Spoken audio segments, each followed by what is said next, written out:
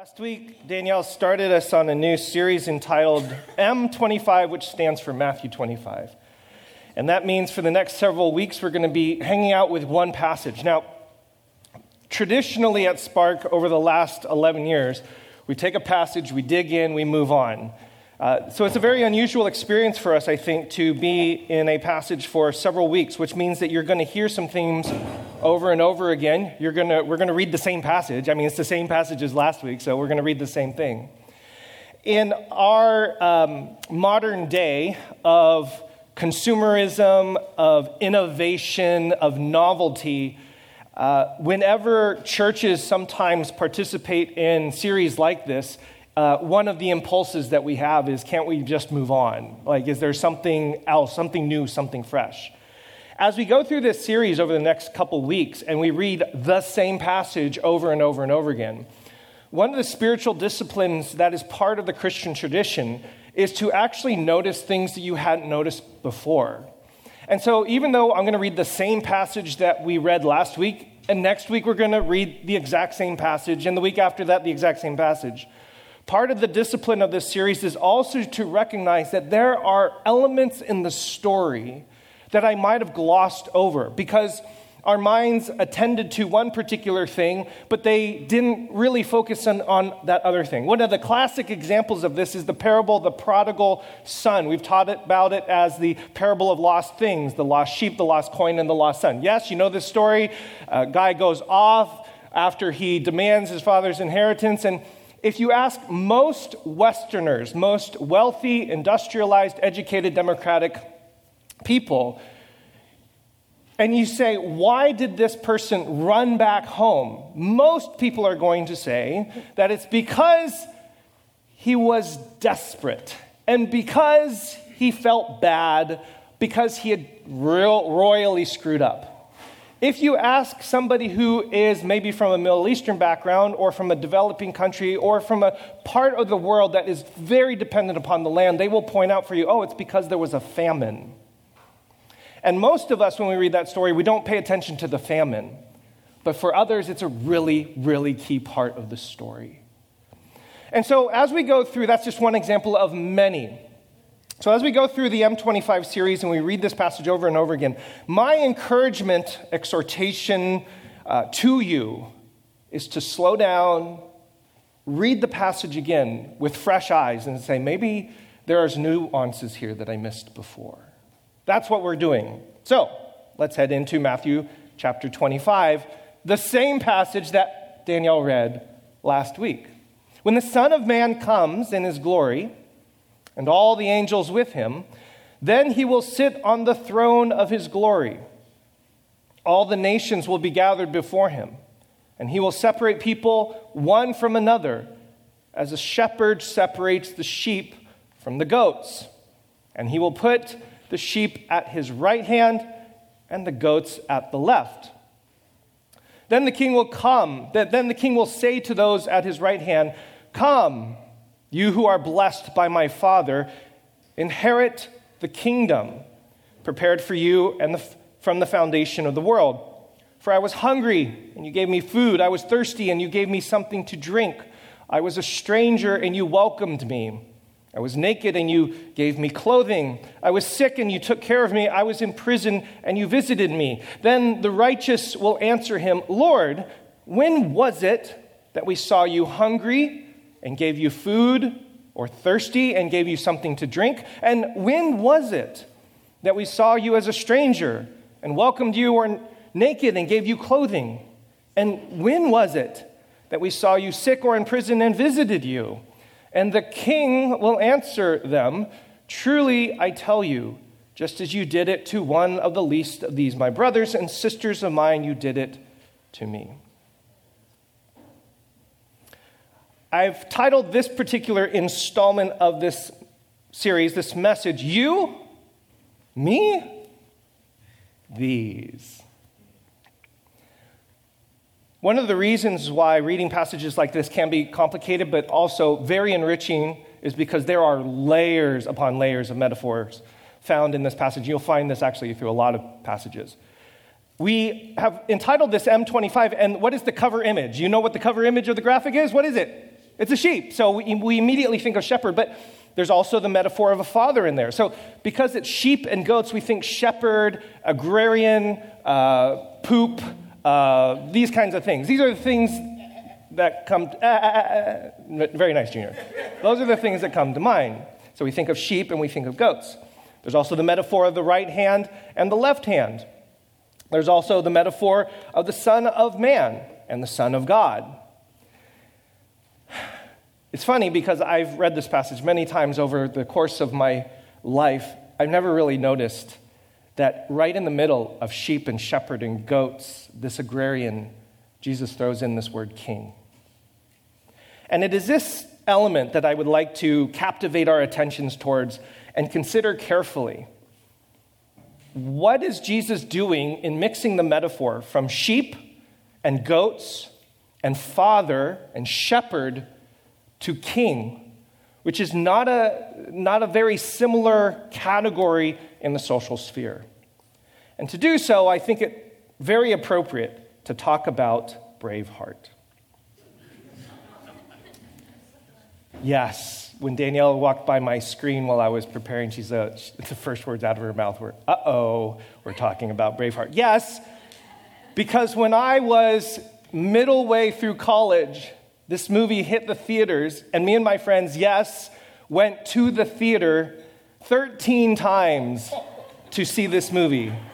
At that particular time, and I know some of you young people are like, when was this? They had just invented the internet. And I logged into prodigy.net, downloaded word for word the script of Braveheart, and rather than doing my homework for Bible college, I memorized the entire script before each time I went to the theater. This was how much this movie meant to me at that particular time. And the greatest lines ever spoken in any movie is in this film. Now, I would like to spend the next 3 hours educating you on why Braveheart is the best movie ever, but I don't think that's why you came. Check me later and I'll take you out for dinner. But for now, just simply because we're talking about king, one of the main elements of the tension of the story is obviously between William Wallace, the great hero of the film. For those of you who don't know the story, I have some slight spoilers, but you'll still definitely want to go see it. And then, of course, King Edward I of England and this battle between the liberation of Scotland. Sorry, if that comes out, I apologize. I don't mean any offense. It sits in the head of Scotland and against King Edward. And this, man, it takes me back. This is like... To join it, you give homage. You give homage to Scotland. Now, part of what's going on here... from now, part of what's going on... Would you be willing to trade is that phrase there, you give homage, is about loyalty and allegiance. And what William Wallace is trying to do is recognize you do not owe allegiance or loyalty to King Edward. You are free. They may take our lives, but they'll never take our freedom. Oh, sorry. So, later on in the film, the Queen comes, and of course there's this love scene and all this kind of stuff. I show mercy to my country. And here, she's begging him, give your allegiance to the King so that he will spare you his life. If you cannot believe.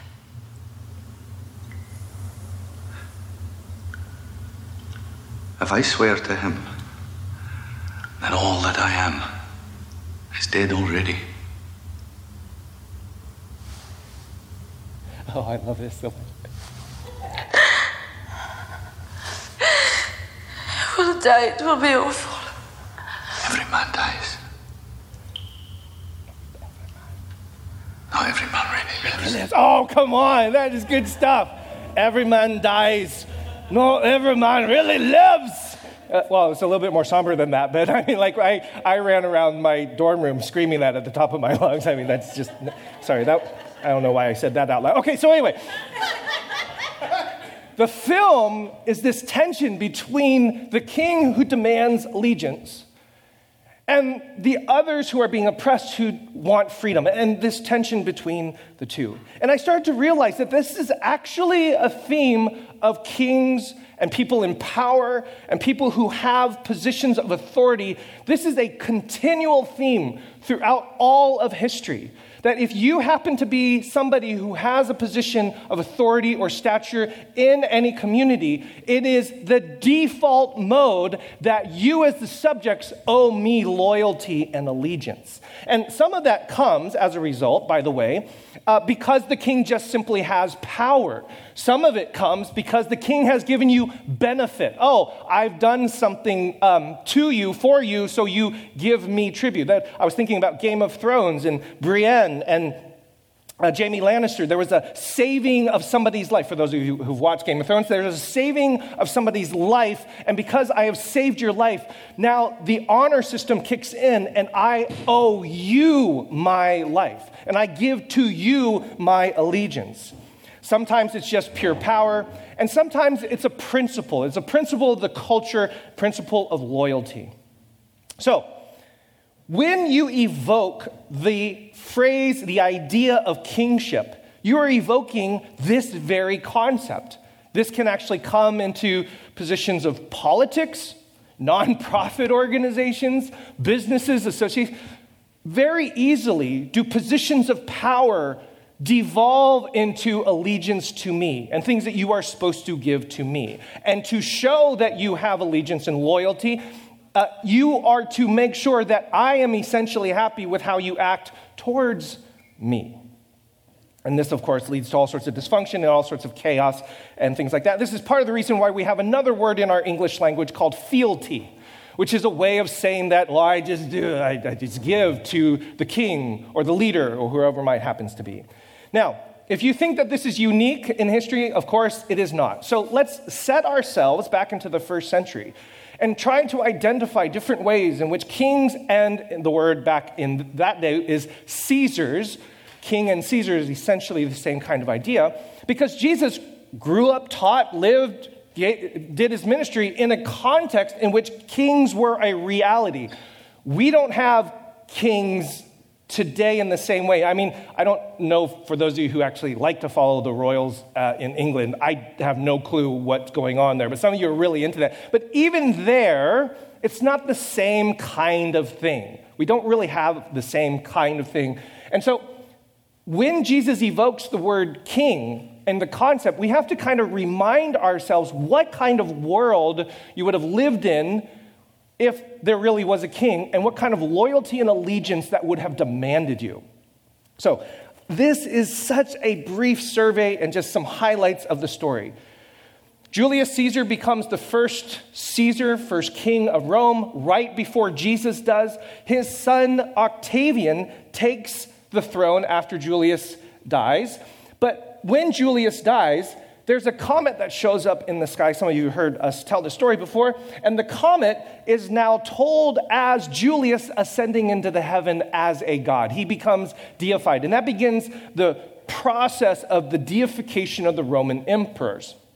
You can see the word divius, the divine Julius, on his coin. Well, his son Octavian, believing that his father was God, and I'm now going to take the throne, what would that make me as his son? That would make me the son of God. And so Octavian takes the throne as Octavian, but recognizes that I'm not just the next king, I'm the son of God. So my name should actually change. And so he names himself, after he becomes Gaius Caesar, he renames himself Augustus, which means the worshipped one. That's why in your Bible, Jesus was born during the time of Caesar Augustus and not Caesar Octavian. Because Octavian says, I'm king now. I am the worshipped one. And part of the reason why that name is just so rich with tension is because Augustus is the worshipped one, and here is the new king that is being born to be worshipped. So that's at the beginning. Now, towards the end of the Christian story, there's another guy, and we could go through Nero and Caligula and Claudius. I mean, these guys are just amazing, and the history that we have on them is really insightful.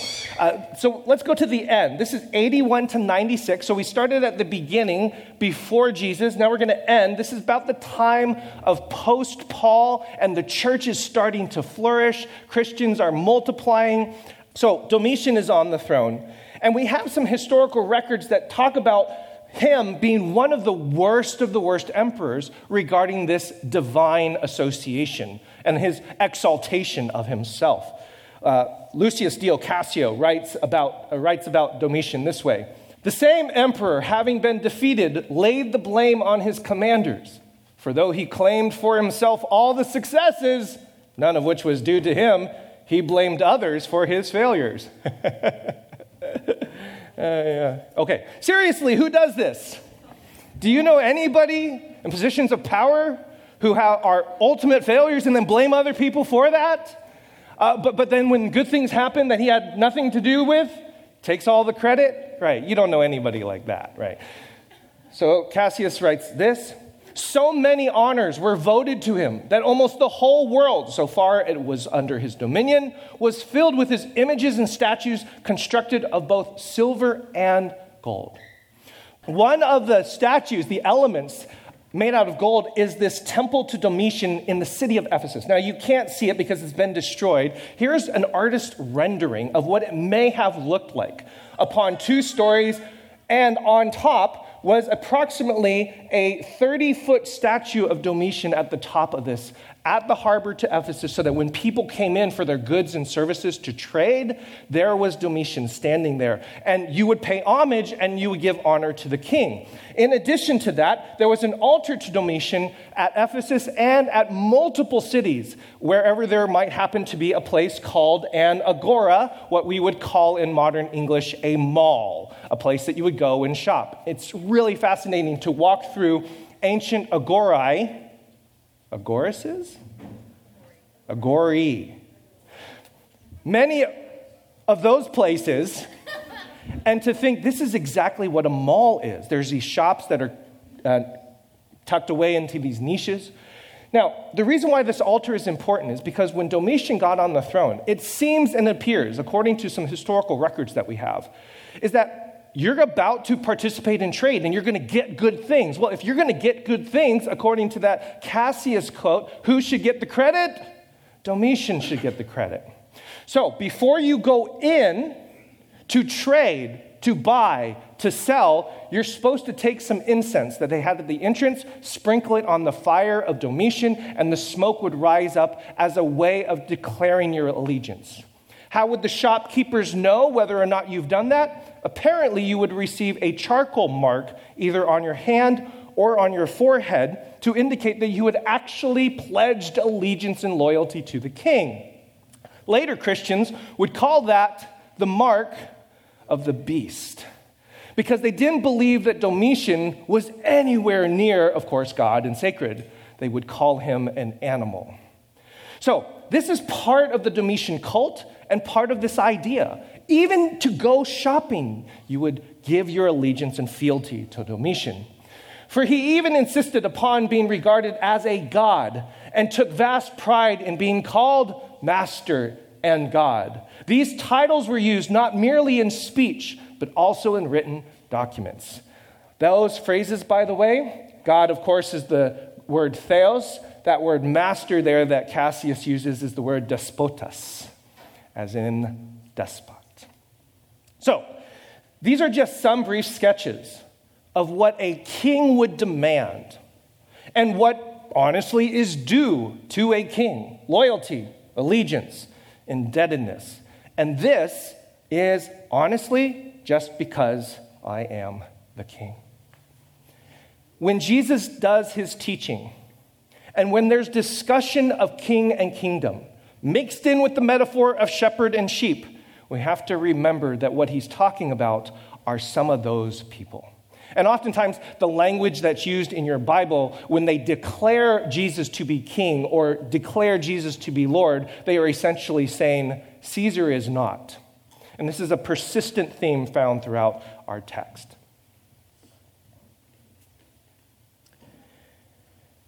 In popular Christian culture today, It is very frequently known and understood that if you are a dedicated Christian, recognizing, declaring that Jesus is King or Jesus is Lord is a fundamental confession.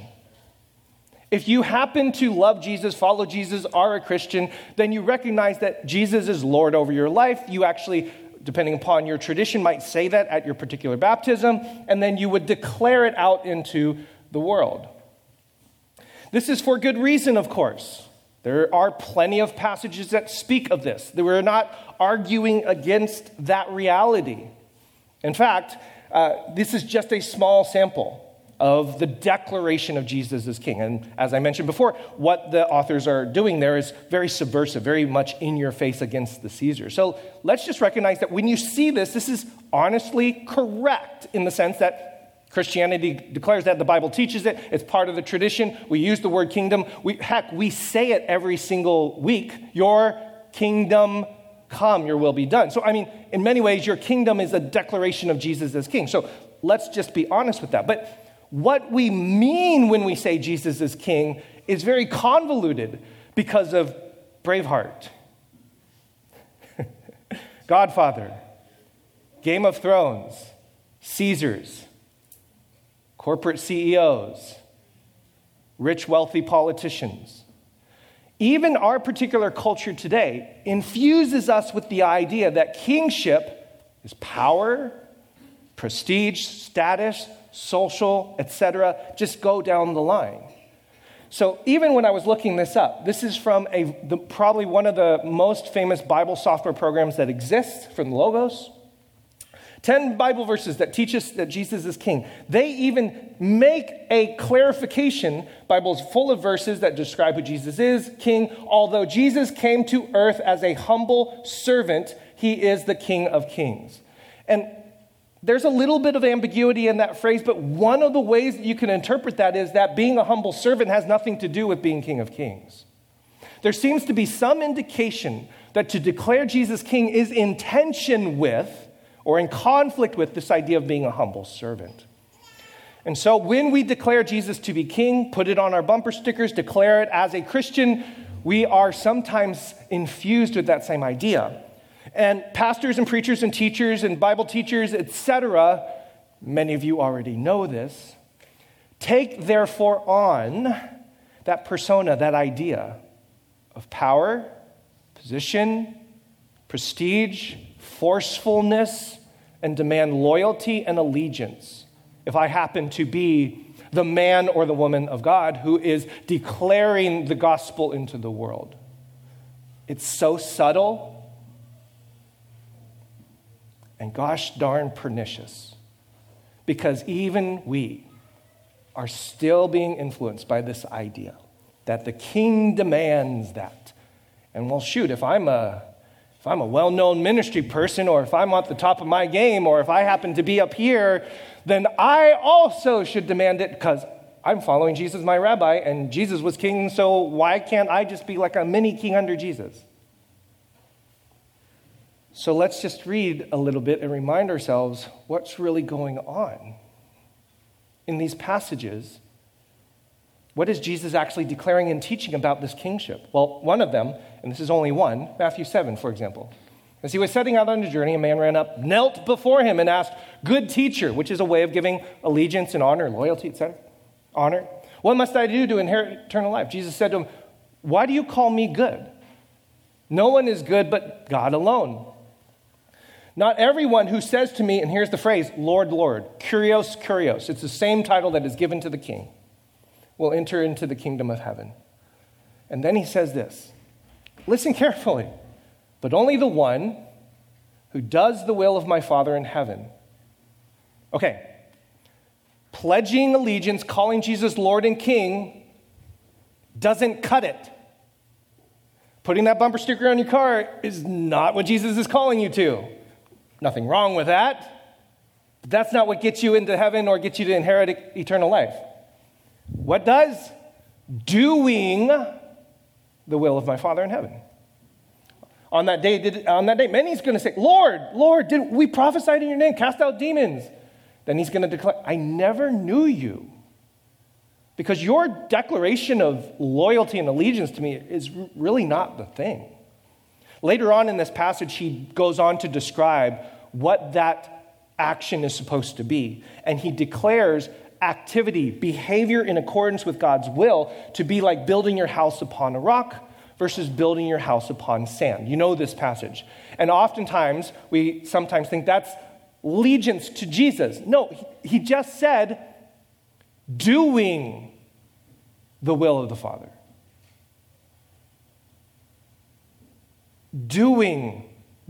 Let that sit in. It is not what you believe, declare, or your allegiance to how high of a stature you put Jesus in your mental model of hierarchy. Are you doing the will of the Father? This is a really key element. Christian theology misses this as well. And again, I don't want to be hypercritical, but we want to critique and ask some serious questions. For example, one of the most famous confessions is called the Westminster Catechism. It is a declaration of the core fundamental elements that we believe as Christians if you're part of this Reformation tradition. One of them is, one of the top ones is, man's chief end is to glorify God and to enjoy him forever. That is the goal. Glorify God and enjoy God. And that is sufficiently ambiguous to, I suppose, allow you to interpret that in a lot of different ways that you want. Calvinism, another part of the Christian tradition that many of us have been influenced under, that still exists in so many churches today, they just don't call it this, has this thing called a high view of God, which is why they have the theologies that they have. But what that manifests itself in many times is this low view of humanity.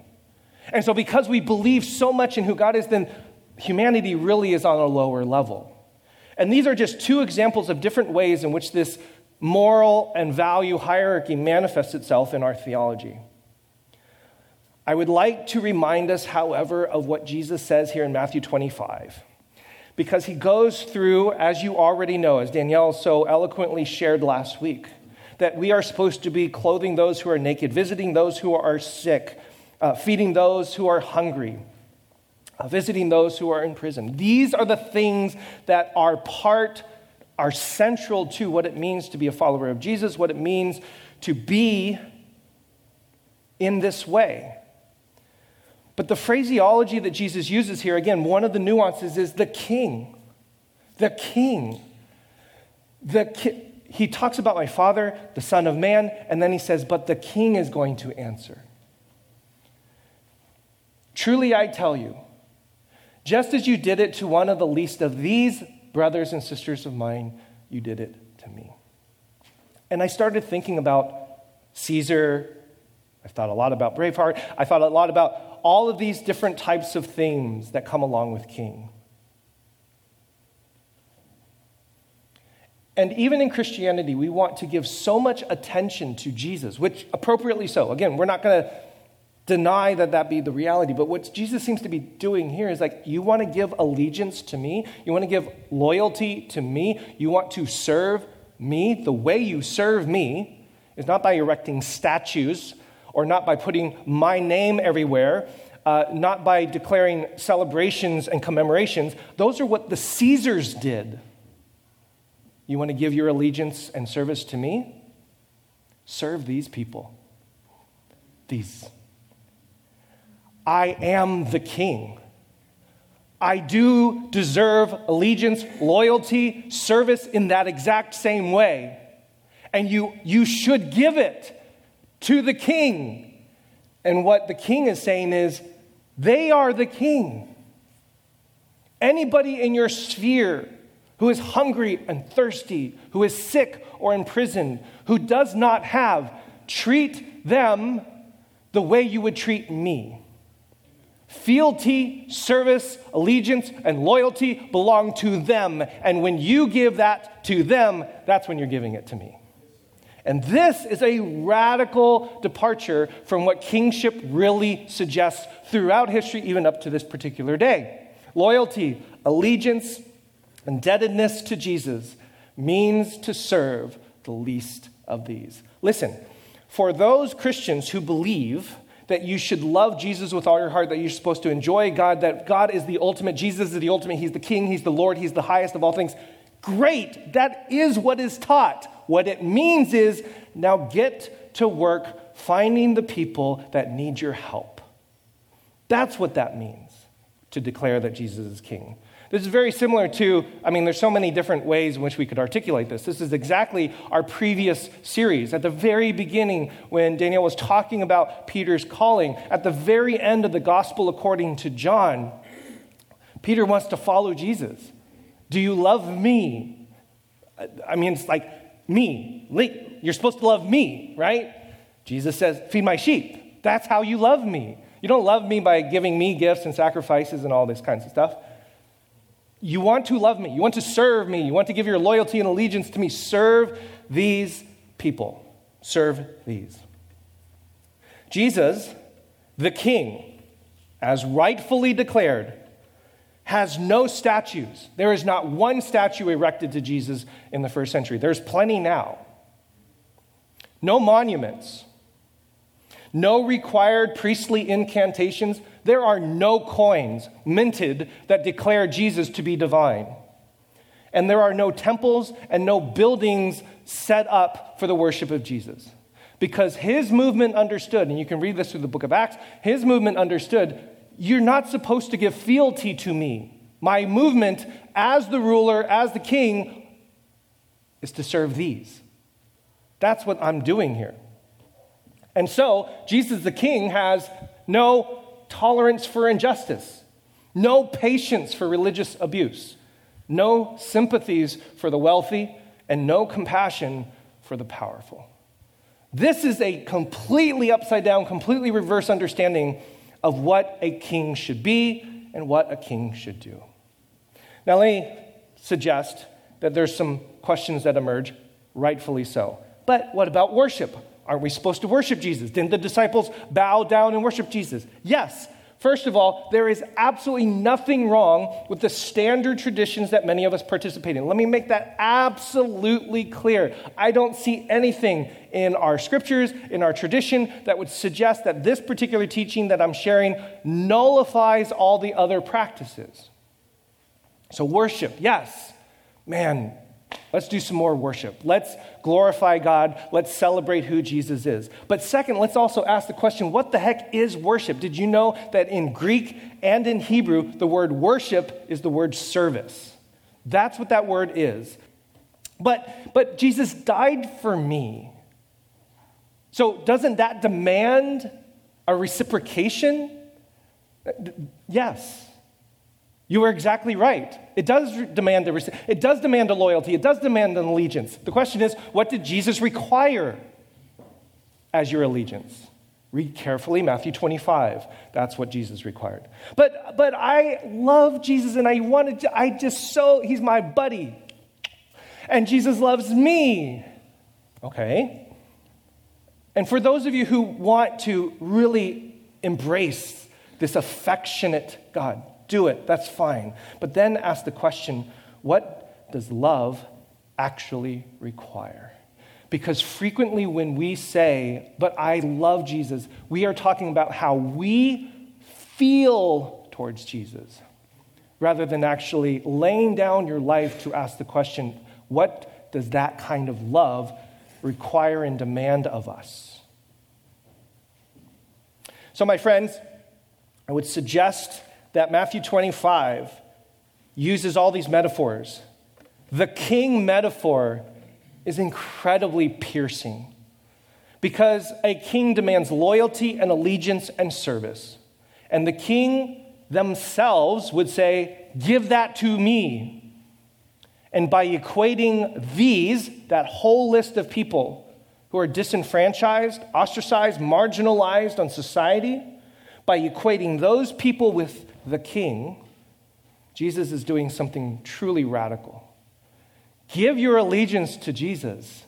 Give your loyalty and service by serving these. One of the people in evangelical history that has been doing this work incredibly over the last several decades, he's recently passed away, is Ron Sider. He's the founder of Christians for Social Action. It used to be called Evangelicals for Social Action. Many of you know that word evangelical kind of went out of usage recently. So anyway, they've renamed themselves Christians for Social Action. And he's written in some incredible books. Rich Christians in an Age of Hunger, Moving from Affluence to Generosity was a really piercing book on economic justice. The Scandal of the Evangelical Conscience was about our intellectualism. Scandal of Evangelical Politics, Loving Our Enemies. He's just been on this for decades in this very same idea. One of his books that he's written is called I Am Not a Social Activist, which is something that I feel that many of us at Spark have been trying to communicate and articulate. Because of some of the things that we do, because of some of the things we teach, because of some of that stuff, there's like, oh, you're the social gospel church, you're the liberal, right? All these terms that we have. And I so appreciated what he wrote in here. It's a series of short essays that declare and articulate, look, the reason why I care for the poor is because I'm dedicated to Jesus. The reason why I serve the sick and the hungry is because I'm dedicated to Jesus. He writes in one of his opening essays, I am not a social activist. I'm a disciple of Jesus Christ, the Savior and Lord of the universe. This is the driving force behind him and the organization. Jesus, you're the center. He ends with this prayer in this essay. Jesus, you're the center of our joy, our vision, our ministry. We are not social activists. We are disciples of Jesus, the carpenter, creator, and risen Lord of the universe. When you understand Jesus as king, in the way that Ron Sider understands Jesus as king, Lord of the universe, creator, then you end up with work like Christians for Social Action, trying to take care of the challenges, the marginalization of people, the injustices of the world. Because that's what allegiance looks like. I had this thought. What if you were to have this conversation with Jesus? What if you were standing next to Jesus and, look, we are all from very different spiritual backgrounds. We're all on different paths and different ways of navigating our faith and et cetera. But at some particular point, maybe you become very much enthralled, moved, wooed, seduced by Jesus and the Jesus movement, the crucifixion, the resurrection, the entirety of the story, the gospel, right? And something moves you, as it should.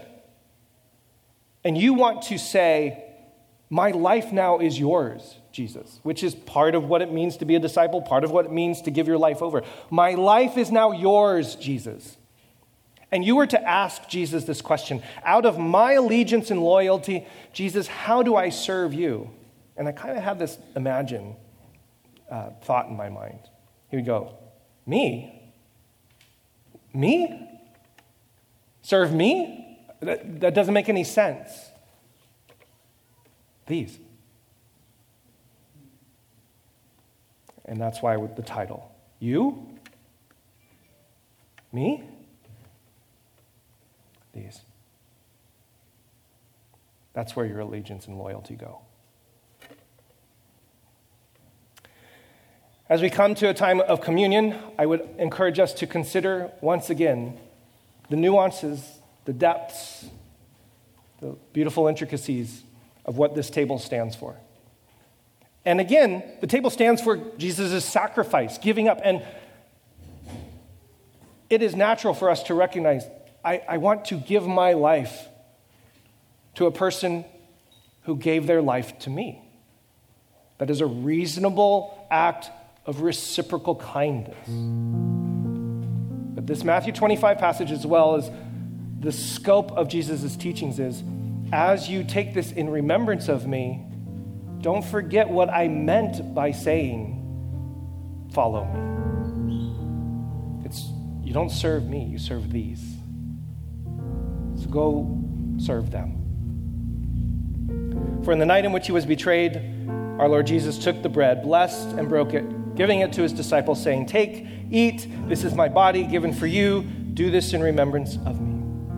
And likewise, after supper, he took the cup, gave thanks, and gave it to them, saying, drink this, all of you. This is my blood of the new covenant, which is shed for you and for many for the forgiveness of sins. Do this as often as you drink it in remembrance of me. My dear friends, all are truly welcome at this table. As we sing, please come and partake.